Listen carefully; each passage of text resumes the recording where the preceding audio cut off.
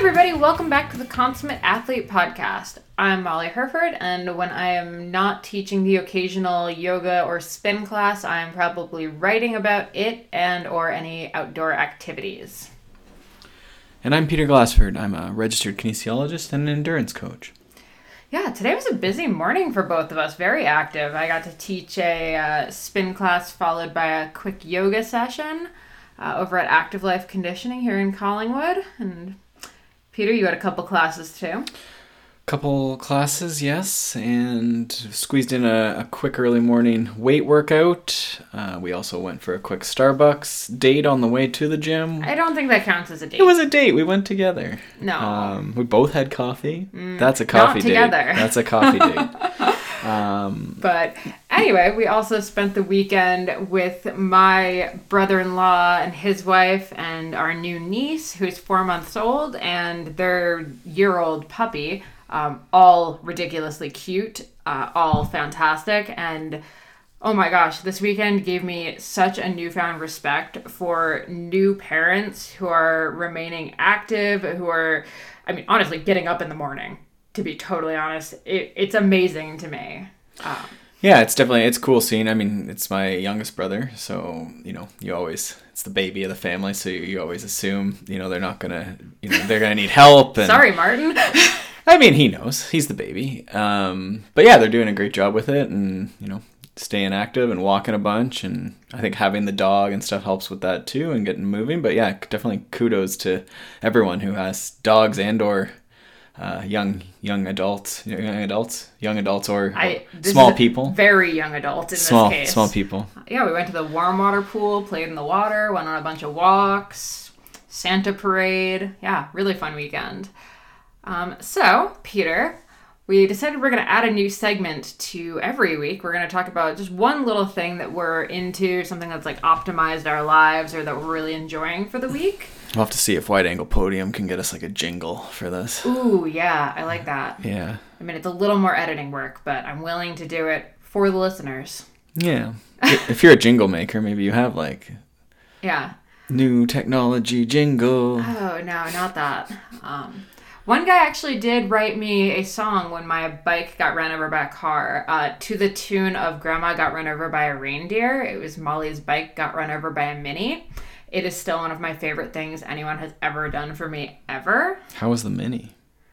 Mini was fine. I feel like Minis don't go over bikes very well. Well, my bike would beg to differ. Huh. Anyway, what is your one thing? Did we ask the question? Like, what one thing what? What is the one thing that has optimized your life this week, Peter? Oh, I don't know about optimized, but I don't want to say grayscale, but the listeners will know that I have grayscaled my phone and find it quite enjoyable. But on top of that, the new iOS, and I think some of the Google phones are doing similar. They're sort of just opening up some of the statistics around how much screen time, how much time you're spending on different apps, and then also letting you lock down apps. So, for example, you might lock down your social media stuff after a certain amount of time or at a certain time of day. So it maybe 9 to 5, you don't let yourself access the Twitter and stuff. And it sounds odd as an adult that you would do that. This is also available, obviously, if you have kids with phones, you can use this. But it's actually, even though I can put in the passcode and get around it, it is an extra level of annoyance and sort of just that like check. Do you need to go on to this right now? And I've definitely found that, at the end of the day, it's like I'm going to open up my email, just, out of habit, I'm sitting, and then it's just like, well, I don't need to, right? Or open up, even worse, I guess, would be, opening up social media.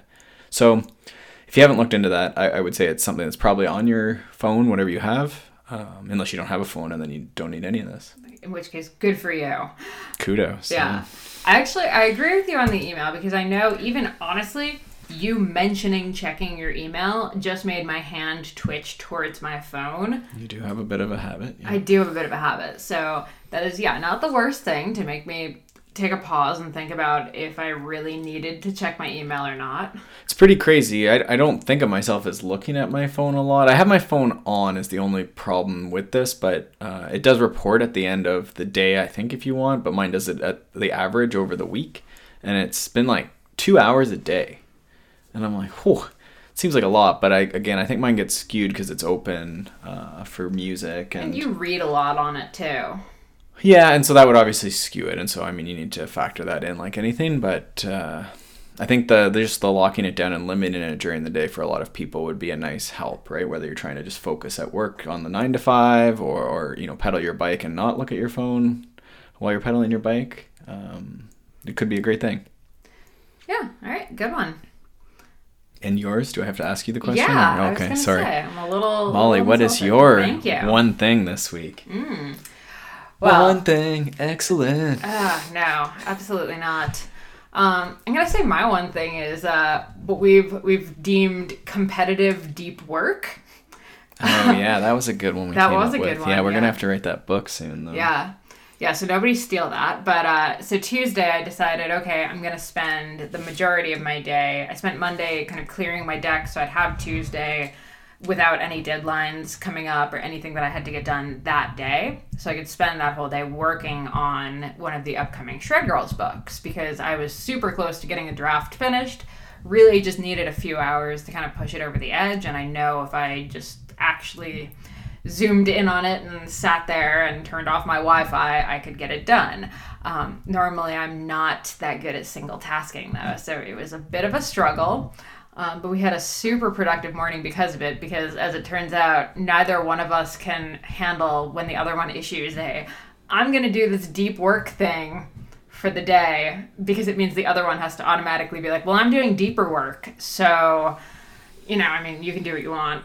So you're suggesting like that just blocking off, a part of the day. How much could you get done if you focused for the next 4 hours and locked yourself in a room? Yeah, I'm terrible for multitasking. So for me, actually forcing myself to single task, I'm always shocked at A, how much I get done, but then B, how productive I am even in every other arena, right? Like then right after I got done with a few hours of that, we walked to the pool, we did a strength workout. I felt awesome and like super on top of it, and not like I wanted to go home and sit down and turn on something on Netflix and just kind of chill. It put me in a really productive state for a few days. Yeah, I think you could apply this, right? Even if it's just a once a week thing, it could be, we're going to talk a bit about sort of workouts, especially for indoor, cycling, running, rowing type stuff at the end of the episode today. But, what if, I hate to pick on Netflix or Twitter or whatever, but what if, rather than spending the time there, you could dedicate even once a week, to a 2-hour training workout to get an endurance ride in. We'll talk about ways to make that more interesting, like I say later. But just once a week, so many people are struggling to ever do over an hour, which for a lot of cyclists would be an advantage. It's not appropriate for everyone, but to get that one long ride, right? Or my dad was talking about like switching his credit cards over or something. And he wasn't going to do it because it would take too much time to switch like the prepaid stuff, right? And what if he just got that out of the way? Spent 2 hours. It probably wouldn't take more than that to switch a few prepayments, right? So you wonder if we could all find that couple hours, right? Yeah, absolutely. Once a week, once a month, right? And just sort of like slam out something, that proposal that, for students, it might be like a scholarship application. What else do people do that they could apply this to? Right, any kind job applications, if you're looking for something new.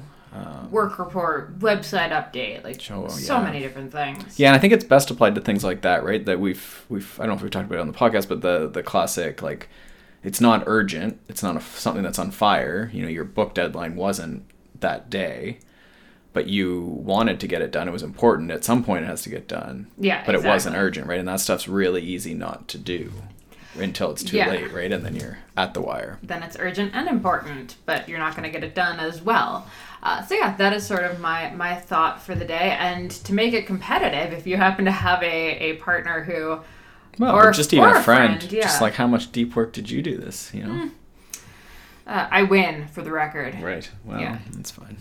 Anyway. Don't know if I can. I believe I'm supposed to say yes, dear, at this point. It's best advice. Yep. All right, dear. Let's get into today's questions. And actually...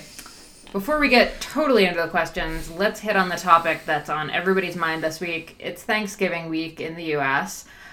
Thanksgiving up here in Canada, not as big of a deal as I've found, like when Thanksgiving came to Canada a month and a bit ago, there were no articles on the internet about like eating around the holidays or how to stay fit for Thanksgiving. In Canada, it's really just kind of like a one meal, and it's not even that big of a meal, and it's done. But I know for a lot of our U.S. audience, we're starting to get into the holiday season. Dun, dun, dun. So, over the years... I feel like we're both just doing jingles today, but... I know. It's a really jingly day. And the reality is the U.S. Thanksgiving also coincides with coming into holiday season, right? So we all have... holiday parties. Work parties, family parties, all these things. Yeah, so I figured over the years, we've both kind of picked up a bit of, advice on what works best for staying reasonably healthy throughout the season. So I figured we'd just kind of both drop a couple tips in here. So Peter? For the holiday season. For the holiday season. Okay. So we're thinking like we're going to holiday events, and how am I going to stay fit? Yeah, like get me through December. Help. Right. The one thing that I find is we get forced into a lot of alcohol or poor choices like that. So I think there's two things if we're talking most specifically about being at a party or a meal or something like that. And, if you have to be holding a drink, which is like sort of a societal thing, water with a lemon, sparkly water with a lemon looks very much like not most alcoholic drinks, but like a gin and whatever, right? Yeah, absolutely. So even if you're drinking, then you can like go back and forth and just really nurse that and just try and decrease, because the difference between 1 or 2 is a lot different than 3 or 4, obviously, right? So just the more wins you can get like that, when you think about just how are you going to feel the next 2 days after 4 drinks. Right? Absolutely. So that's a big win. And a lot of my business people clients who are whining and dying frequently, right? That's a big game changer. And they start figuring out the ones that work and, holding the beer bottle a little extra long and just pretending there's beer in it or however that works, right? It sounds odd, but just there is that societal pressure, and it is around some people's jobs, and it is hard, right? Like at some point people are going to keep handing you drinks. I do like that's why I started drinking scotch originally, is because no one ever really questions you when you're drinking scotch. They don't say, they try and offer you beer or something, and then you just say, no, I'm drinking scotch, and they sort of just understand that you're, for some reason, a scotch drinker. And you can hold that scotch for a really long time. Yeah, it's not a drink that you slam, right? And no one knows if you've had 4 or 1. Right? Or if it was never scotch to start off with. So that's, I think, a good one. And I think on the note of hydration, or the note of drinking, is this note of hydration. It is super easy with like travel and then like a brunch and then a lunch and then a dinner and, just constant kind of, here's orange juice, here's wine, here's coffee. It's super easy to end up wicked dehydrated, even, when you're home for the day. So especially, you're just out of your routine. So remembering to always have those glasses of straight water. I think so. Yeah, definitely that classic rule of like 1 for 1 is a good one. I don't know where I stand on dehydration and people's water consumption, but I think most people would probably do well just year round drinking a big glass in the morning, and then, trying to get some clear water without any flavorings, without any sugar powders, without any... milk does not count, alcohol does not count, obviously, and just how many times do you drink? Maybe that's a question I need to add to my intake form, is like how many times do you drink a glass of like just water? And it's surprising the number of people that the number is 0. Yeah, absolutely. On days on end, right? Even as like competitive athletes. If we're out of our comfort zone, it's very easy for me to go a whole day where I realize I've pretty much just drunk coffee. Mm-hmm. And that's not good for anybody. So yeah, hydrating. And then I think our big one is always just going to be walking. If you can't get your, you can do it anywhere. You can do it anywhere. Any weather. Yeah. If you can't get your 3-hour ride in, if you can't get your run in, if you can't even do your strength workout, and I'll always push for my morning yoga routine, which you can find on theoutdooredit.com. There's a couple different videos. I'll push for that, but I'll say the biggest thing is just getting out and getting a walk in every day. Yeah, it's pretty amazing how much strength you can maintain or mobility, or I would say even the walking with like just that basic cardiovascular ability. I think a lot of people don't have that. So I think it's really good. And I mean, you can make walking harder. The snow might make it harder, or elevation might make it harder. Having a kid you're carrying would certainly make it harder. And you can certainly, the nice thing I think that we really like about walking is that it could be with your family, right? It could be, get 1 or 2 family members from the family activity and just go for a walk. If you can convince them to play some road hockey, or what do Americans play? Is there like a toss the football around? These are great ways to get active, right? And no, it's not necessarily something you put into your training log, but I think it counts, and it's getting you moving and you're feeling better, and you come out of that weekend, happier and feeling a little rejuvenated, right? Yeah. And I think the last thing I want to say about holidays, and this kind of goes into our next question here, is like, it's fine if your holiday season coincides with your off season. That's probably not a bad thing. If you're doing the walking, if you're trying to eat reasonably healthy throughout, this could be your off season. This could be your few weeks that you are off the bike or out of the gym or out of the pool or whatever your sport is. And that way, when you come back in the new year, you're not coming back feeling like, oh God, I really fell off the wagon. You're thinking, oh good, I took the off season that I needed to take, and now I'm back and excited to get started again. So really just reframing the fact that you're not going to get to train as much. Yeah, and I think this starts relating to our one conversation that we're going to have, or one question about the fall and the off season. And the ultimate question is this planning of training, right? And that might be via a coach or a training plan, or you're training, sort of planning or not planning your own training. But that's, what you should be doing is thinking, okay, well, when during the year can I put in a big focused block of training? And at the end of that, you could position a race, right? So if you look at a goal race, and I have an article I'll try and link to about can you train for the goal that you've set? And it's so often that we select goals that seem really cool in the future, but then don't think about if we enjoy the training that we're going to do for this goal, or are we going to raise his hand? Yes, Molly's good at this.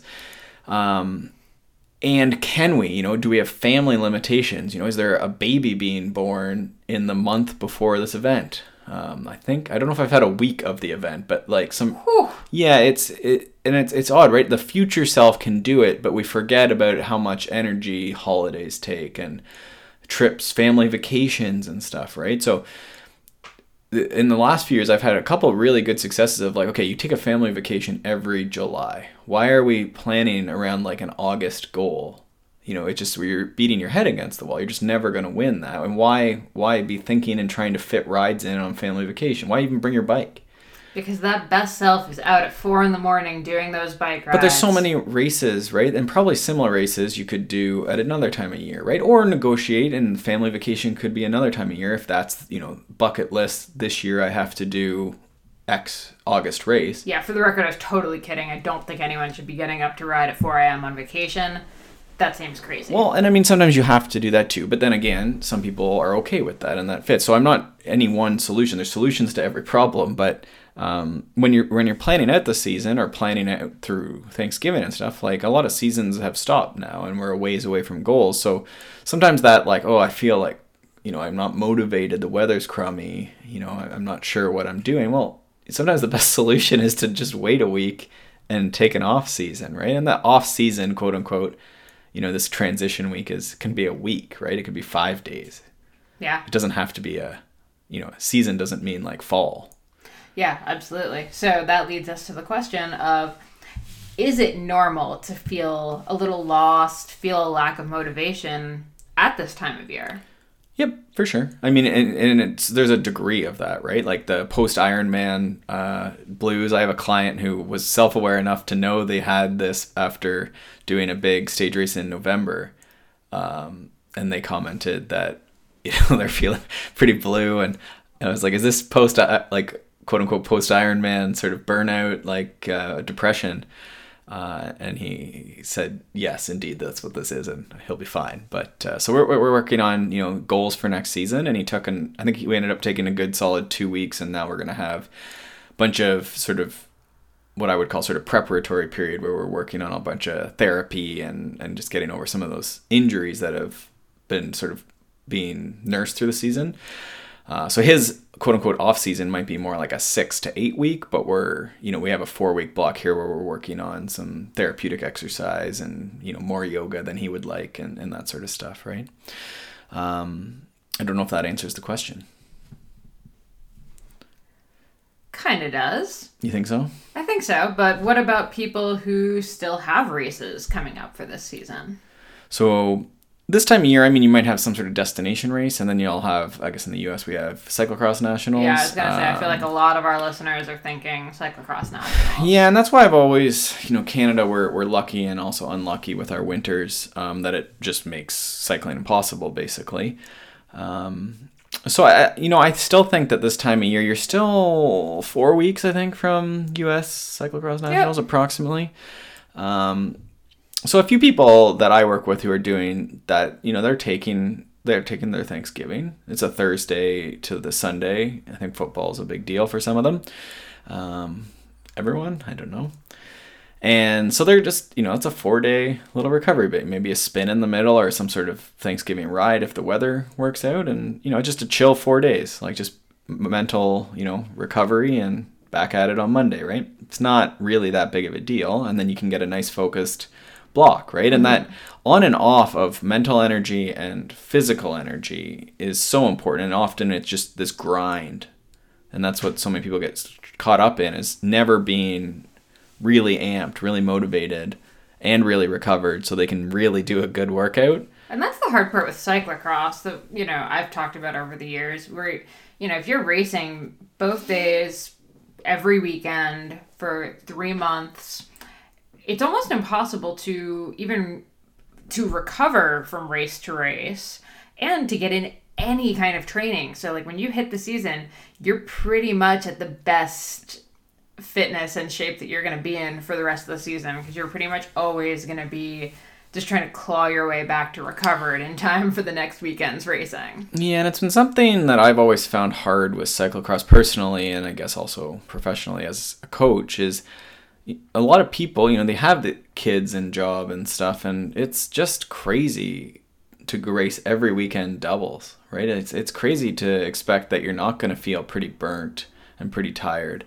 And so it's the answer, I think, is to try and pick and take some off weeks here and there and show up really amped for a couple workouts and for a couple races. And it's tough. There's a social element to that too, right? So this is one thing that I kind of wanted to touch on, though, is, a lot of people get this sort of late season or end of season blues.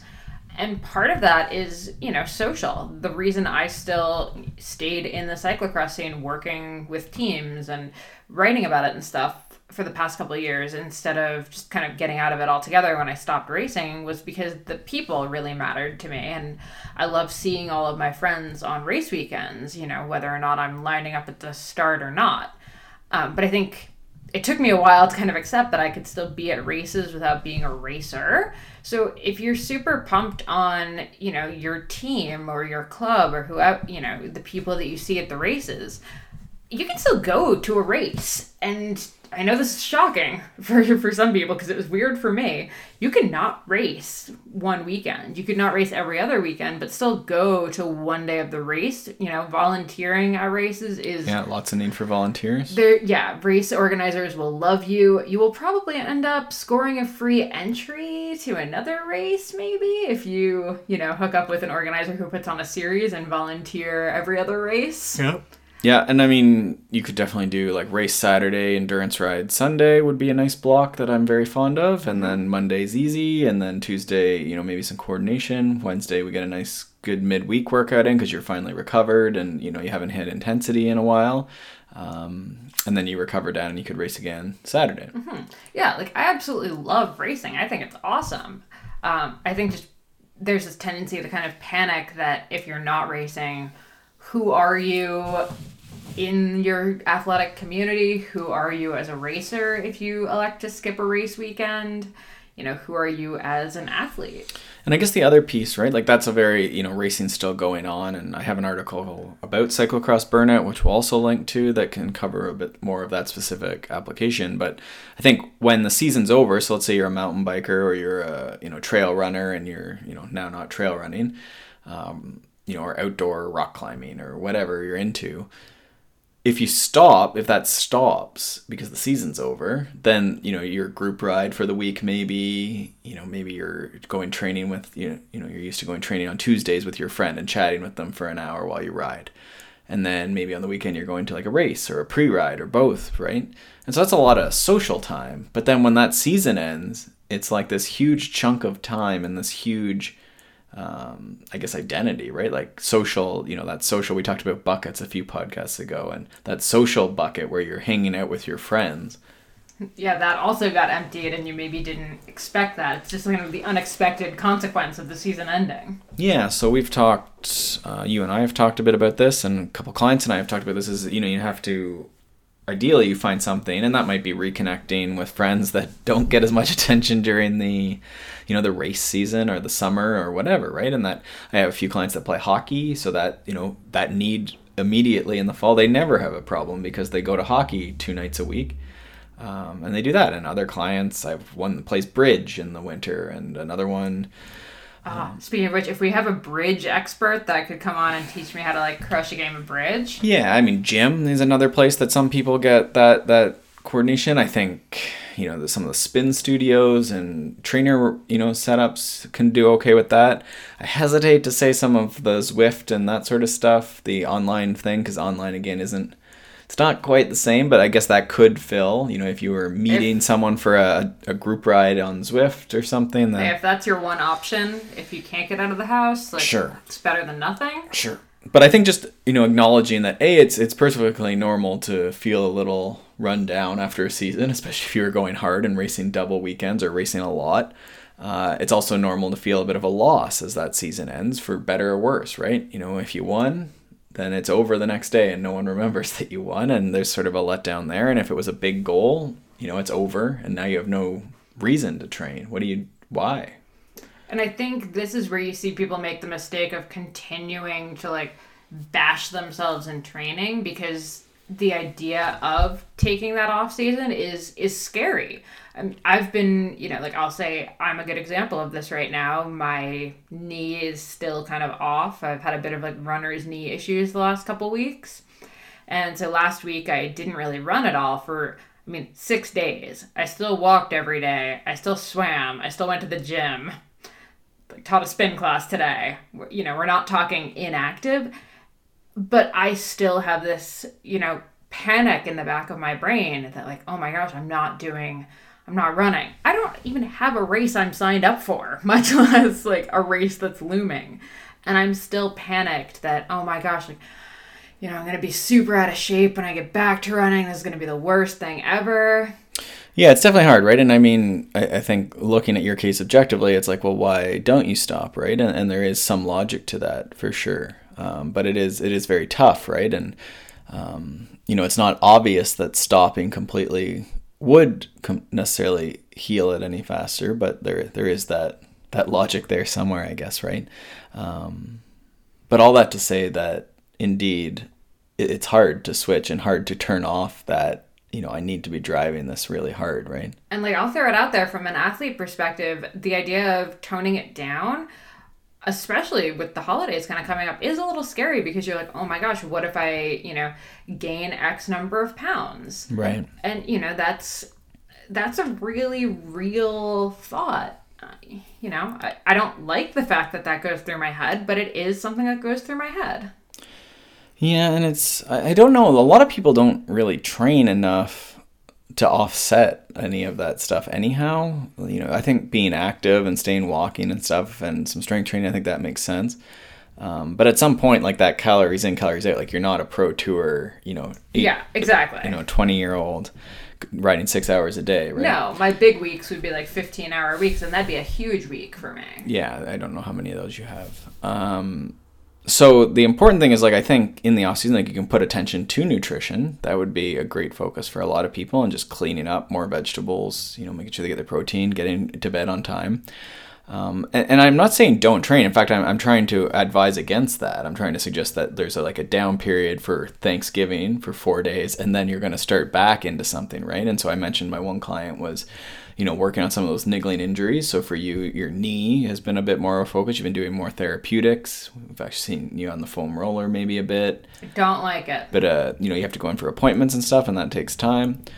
And then the next thing is you have to start putting, I like metaphors and lots of them, and I steal them. So I try and give attribution. The hay is in the barn, right? So that's what we always say when we're at race day. Well, the hay only gets into the barn if we put it into the barn, right? And that takes time. I'm not a farmer, so I'm not really sure if that's accurate, but... So, and I've been lucky. I don't know how much of this was trained versus, I don't know if that's type A or what, but I've never been that motivated by races. I've always just wanted to keep getting better. And to me, better wasn't necessarily, the results were one thing, and those were slow coming. But just, I always wanted, okay, good, the race is done, now I can go back and train and start working on this again and working on this again, right? And I think there's an insanity that I continue to keep doing that, but I've been fortunate to do that. And so the question that I usually, when I'm talking to clients and, okay, we're in the fall, we're doing some goal setting. So sure, there's an event. Okay, so whatever the event is, you're going to train to. It doesn't, ultimately, I don't think it's something. There's a date, there's a placeholder, maybe a type of event. Cyclocross season next year, running 100 milers next year in August. Then you sort of know a rough destination and you know where you are right now, right? You know that race you just finished. You know some tests maybe of some type.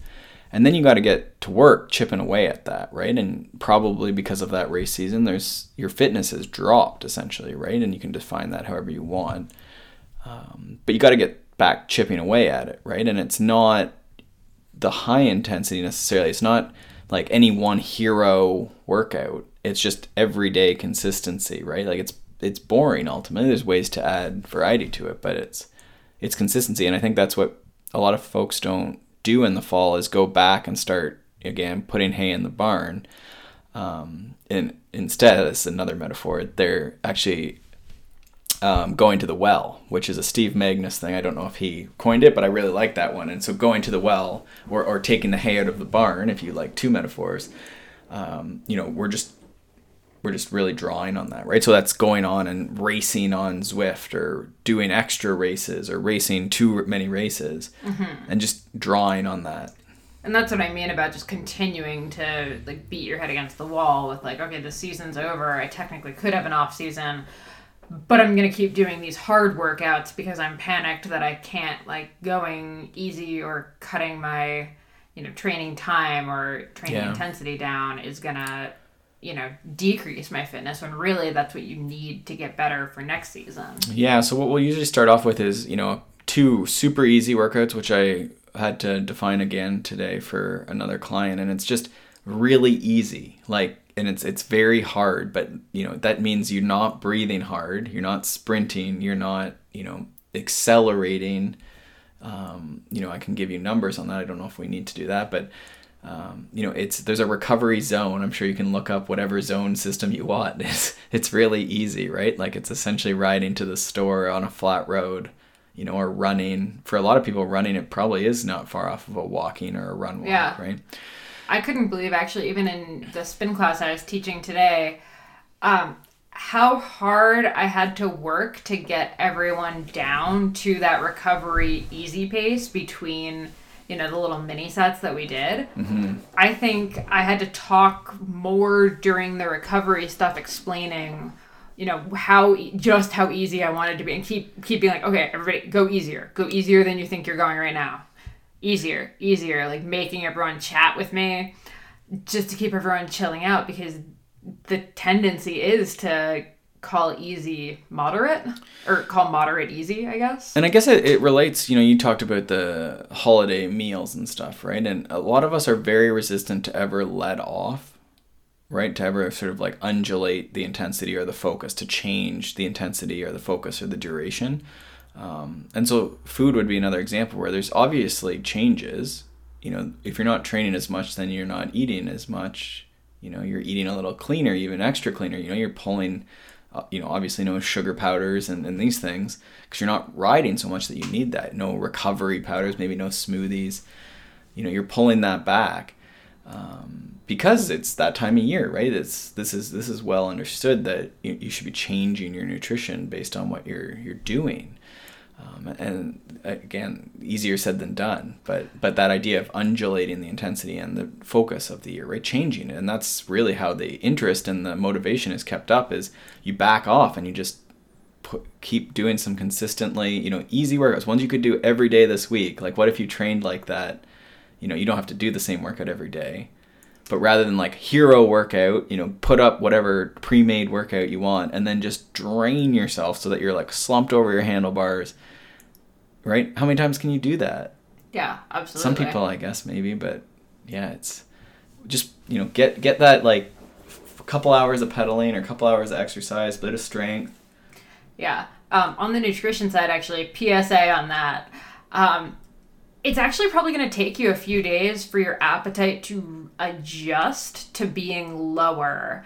If you're used to eating a certain amount because you're racing and doing hard workouts and everything, you're not going to be able to just tomorrow morning go to like an egg white omelet and like salad for lunch and like tiny piece of salmon for dinner with like your one piece of dark chocolate for dessert.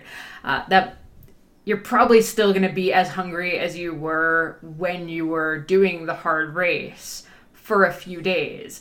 Your body will relearn to be a little less hungry, but I think the biggest mistake people make is going, okay, I'm not training as much this week, so now I'm going to eat this super, clean, super light diet that I read about in Self or Health or Men's Journal that's 1,500 calories a day because I'm doing a rest day. And then you're freaking starving that night or the next morning, and you go back to eating a ton. And I don't know. I mean, there's obviously personal, variations and stuff, right? And how much we need to focus on this depends on who we are and what we're trying to do as well.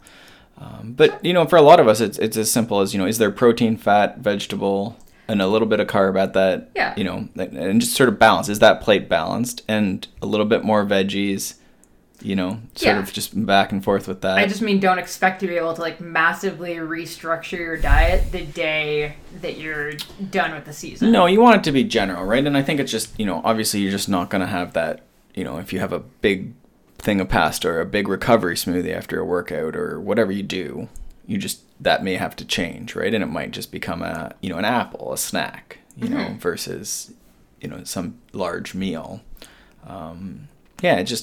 There is a little bit of undulation there, right? And so you can be very much in control of that. Yeah. And I think, again, keeping moving, you can be training, you can be walking, you can be doing strength training. Just changing that focus and what are you working on right now, right? It doesn't. It's not for the season. It's not a big, ambitious, crazy goal. It's, we're putting in the time, building in strength. We're doing, this little strength workout for this month, twice a week. And every time we go in, we're going to just bump up, the weight or bump up the reps a little bit and see that progress. We're going to do, so maybe we're in the gym twice a week, and then we're going to be, on the bike or running, say a few times a week, say even 3, right? It's not really a crazy amount. Yeah. And you're going to ride for an hour, and you're just going to do it chill. Just keep it right in that, endurance zone, say. And just, again, can you get to where those 3 runs just feel really comfy, no pain, you're not sore the next day. Maybe you see that speed's changing, that comfortable pace, that's pace for running or the wattage for cycling is coming up, but you're not forcing it, right? And the big thing about this time of year is you're not forcing anything. You're just putting it in the bank. It could be, the wattage could be lower, the pace could be lower one day, it could be higher the next day. You're just doing it, right? It's just putting that month in the bank. The off season is not sexy, I think, is the major. No, you just show up every day. That's all you got to do. Yeah. Do a little bit of something. It's going to be those early mornings, doing that 10 minutes of core or going to the gym or hopping on the trainer and just busting, those 30 minutes, 60 minutes. But not pointlessly early. No, and I think the other nice thing about this off season or cross-training season, if you want, or base season, general preparation period, is just change it up. right? Like, again, get out there. We talked to Jen Jackson about pole running and cross-country ski prep, and then soon we'll be hopefully cross-country skiing here. We've already had a few places open. People were snowshoeing. I thought that was a little early, but you certainly could go walk in the forest. You could put some boots on and go walk in the forest. Some fat bikes. There's all sorts of different options, right? If you're running, gradually easing into running. We've had podcasts with Jonathan Beverly and Matt Fitzgerald and several other folks. Can you think of another running podcast we did? The one we just did with Luke Humphreys. Oh, yeah, with Luke, for sure. And he has a book about marathoning and getting into that. So, there's lots of resources, and it's a good time of year. If you're feeling a little lost, okay, well, what am I going to learn? I'm going to learn how to swim here in November, December, and just change my focus. And you're going to feel like a complete beginner, and it's fine because it's not your main thing. You're just learning to swim. Right? But if you go a few times, I guarantee you'll figure that out, right? Or you're going to learn to run. So you're going to run really, really slow, gradual progression, and you're going to get there. And then by, Christmas, you're going to have this new tool to train, and you'll have learned something, and you'll be ready to sort of put maybe a bit more focus, so that could be intensity or volume or whatever, into, your sport-specific training even, right? So, yeah. So I think the overall takeaway, if we sum this large concept up, is it's okay to feel lost. The off-season's a good time. Start putting hay in the barn. Show up every day. What else? I think now we're just belaboring our summary. We don't want to keep the summary longer than the... Okay, so there we go. Then last question. How can I make my indoor training more effective? So this is a really interesting one because now...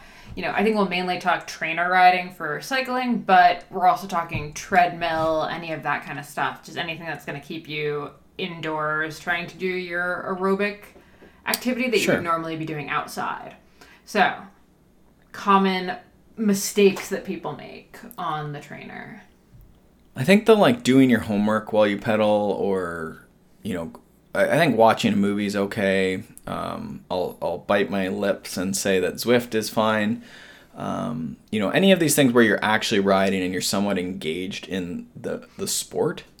But it's just quite irregular. Some of the things we do in cycling I find perplexing, like that we don't put more focus, into skill and in sport, especially disciplines like cyclocross with the hurdles and stuff. If you compare it to other sports like hurdles and running, we put so much emphasis on technique and practice and mobility. And then in cycling, for some reason, you don't see that commonly. I'll say the least fit and most pointless I have ever been was my sophomore year of college when I started getting into triathlon. My strategy for training on the bike or for the bike was to go into the gym, sit on the recumbent bike because it was easier to do that while I was reading papers or writing papers for class. And I think that gets you're trying to simulate a sport that's outdoors. So you're already seated the whole time, which to me, again, we don't practice the technique of standing up. So, and then, we're not used to going hard and standing up, where most of races are won standing up, with exceptions, obviously. But the thing is, you're trying to train those sport-specific muscles and practice the sport. So even if it meant doing 20-minute workouts where you were really focused and, supporting your own body weight with your arms and, hinged over in the position so that your joint angles were the same and the muscle activation was the same, and you were focusing on what does it feel like in my hips and what is my breathing like when I work at these different workloads, right? And I'm actually pedaling in a steady fashion. My pedal stroke's getting smoother. I'm gaining efficiency. There's just all these factors that cycling seems simple, but it requires so much repetition of what we'll call good form, quote unquote good form, but just good repetition, right? So if your sport isn't sitting up with your hands not on the handlebars, right? That's not any discipline, maybe like some sort of ballet cycling or something, right? It's just not the thing. And I think the distraction, I've always been a fan of you listen to music, use movies, use all these tools to get yourself through the stuff you need to do, the time you need to do. But the intervals especially should be done almost like staring at a wall, for lack of a better way. And I'm a little bit of what would that make me? I don't know. I'm hard. Old school? I guess old school. Curmudgeonly? But to me, it's just the sport of cycling and most racing is not easy. There are mental challenges. You want to quit. So to me, indoor cycling was always a chance to practice not quitting. Like, and I wrote an article, which we'll also link to, about putting your hand in the fire. And that's all intervals are. That's all sport is who can hold their hand in the fire the longest. And also not get so burnt that they have to DNF because they've been burnt. Or they blow up would be the analogy, right? And this relates heavily to the Endure podcast that we did, an Endure book by Michael Hutchinson. Alex Hutchinson. Oh my God, I'm sorry. It's embarrassing. What did I say? Michael. That's a different Hutchinson.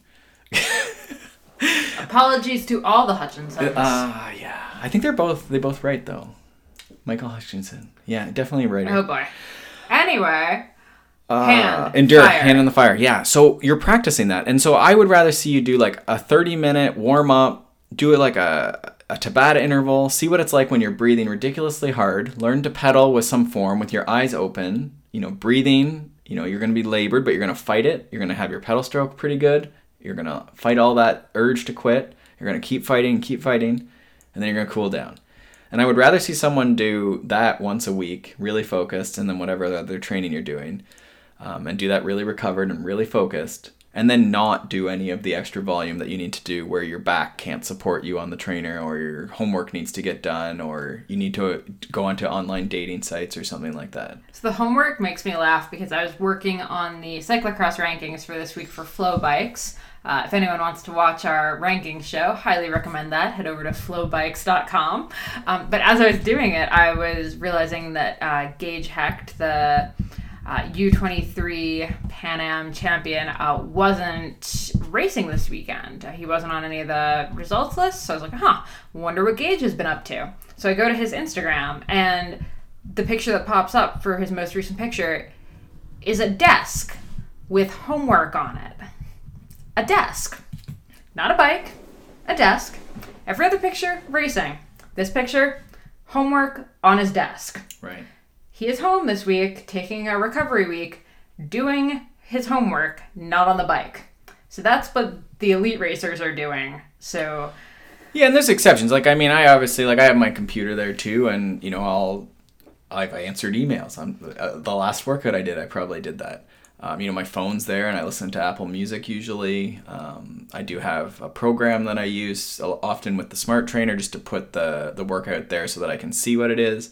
And I test a lot of this stuff too because clients are using it, right? So I do interact with my computer or my phone or whatever. It's not that I'm literally in the basement staring at a wall. You would be if we had a basement. I would.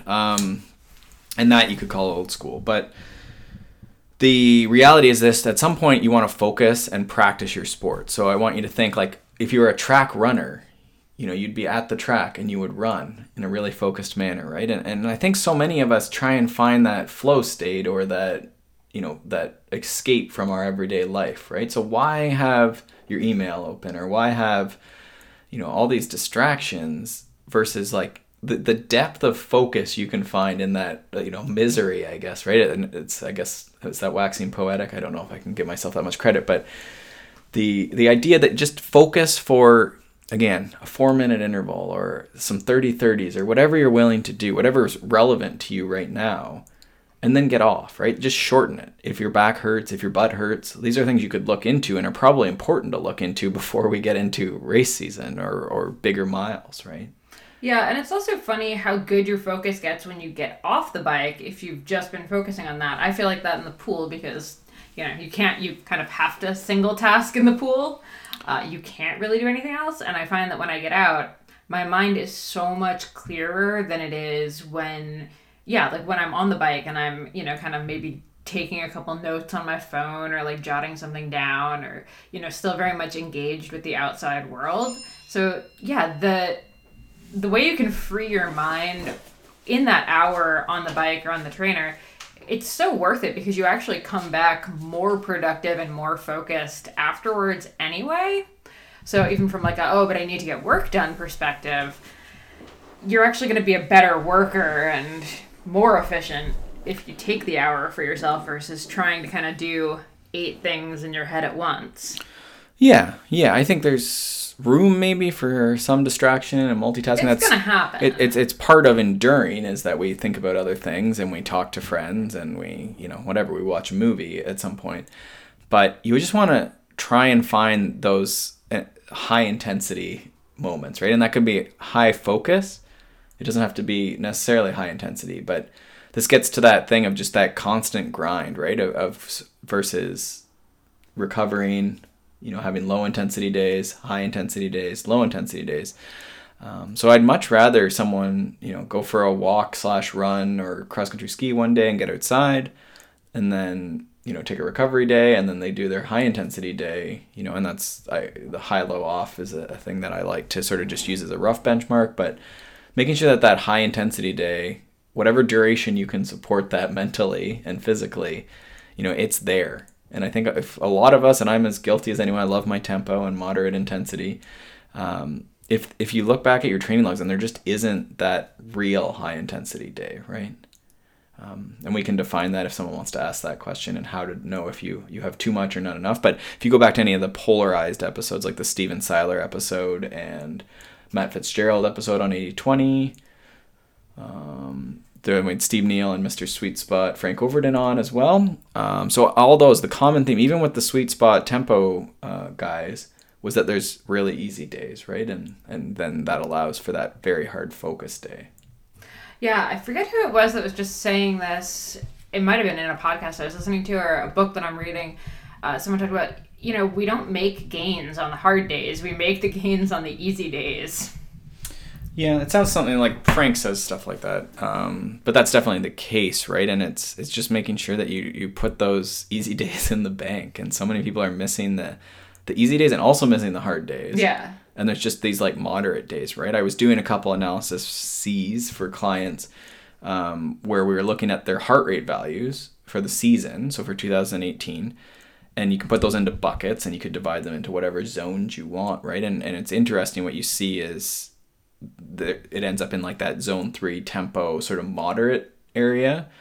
There ends up being a fair bit of time there, but then very little in recovery, endurance, and then also consequently very little in the top end stuff, right? So your 5-6 zones or VO2 or anaerobic or whatever you want to call them. So that would be very middle ground intensity, right? But what that usually means is that their endurance is done harder. So that's actually getting into those middle ground intensities. So not to say that the middle ground intensities should not be done or are bad, but just that the stuff that's supposed to be easy is being done as sort of the lower end of that. So it's getting put in those buckets, right? Mm-hmm. But it's not really that stuff. Right. Right? It's their endurance stuff, right? So there's no endurance. It's not really that middle ground intensity that like Frank is talking about or even what Steve's talking about. The tempo, the threshold, right. The sweet spot. And then consequently, there's just none of that heavy breathing, VO2, stuff that we know is very effective. Right. So all that to say, that's how you make your trainer workout more effective.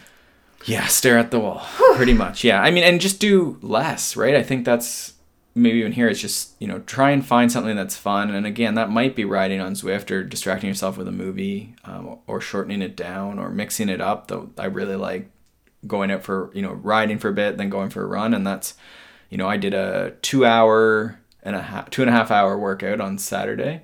So I did 90 minutes on the trainer. And I've been training now for a bit here this year. So I didn't just do this out of the gate.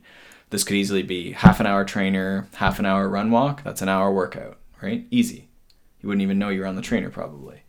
Right? So, I would definitely. Yeah, so mix it up, right? And you could come back. We used to do that all the time. We'd go train cross-country ski for 3 hours. So we'd warm up on the trainer, cross-country ski for 3 hours, come back, finish on the trainer for 30 to 60. So you'd do like 5-hour days, right? And the majority was cross-country skiing, but then we'd finish in our main sport. And the thought, at least, was that would help with the coordination, right? And at the end, you'd feel like it had been a 5-hour bike ride. Right. And I think there's some good logic with that. Yeah, for sure. Especially if you're cold, right? You got to warm up, then you can go right out and you're warm, and then sort of usually you're warming up as you're cooling down. But yeah, lots of things happening there. Yeah, cool. Well, that's good. That's not quite an hour, so we won't belabor the people with our voices too much. But definitely. Anything else to leave the folks with? Well, I was just going to say definitely head over to the show notes because I feel like we have a lot of links for this episode. I've made actual notes, so I'll try and put lots of that stuff in there for sure. Yeah, and as always, if you have any questions, comments, people you want to have on, topics you want to see addressed, hit us up. I'm Molly J. Herford. Peter is at Peter Glassford on Twitter and on Instagram. Or shoot us a note over at consummateathlete.com. And of course, ratings and reviews for this podcast would be greatly appreciated. Thanks so much and have a great Thanksgiving, everybody. Thanks so much for tuning into the Consummate Athlete podcast. You can check out my stuff over at theoutdooredit.com or by following me on Instagram and Twitter at Molly J. Herford. And you can check out Peter's coaching, training plans, blogs, all that fun stuff over at smartathlete.ca or by following him on Twitter and Instagram at Peter Glassford. And if you want to support this show and other awesome podcasts, please check out wideanglepodium.com for show info, other podcasts, bonus content, and to become a donating member so you can get all of that rad behind the scenes content and help keep shows like this on the air. And lastly, if you're enjoying this podcast and all the information that we're bringing to you every single week, do us a solid and pop into iTunes to leave us a rating and review. It takes you about 2 seconds. You can do it on your computer, you can do it on your phone, and it really helps us out. Thanks so much, and we will see you next week.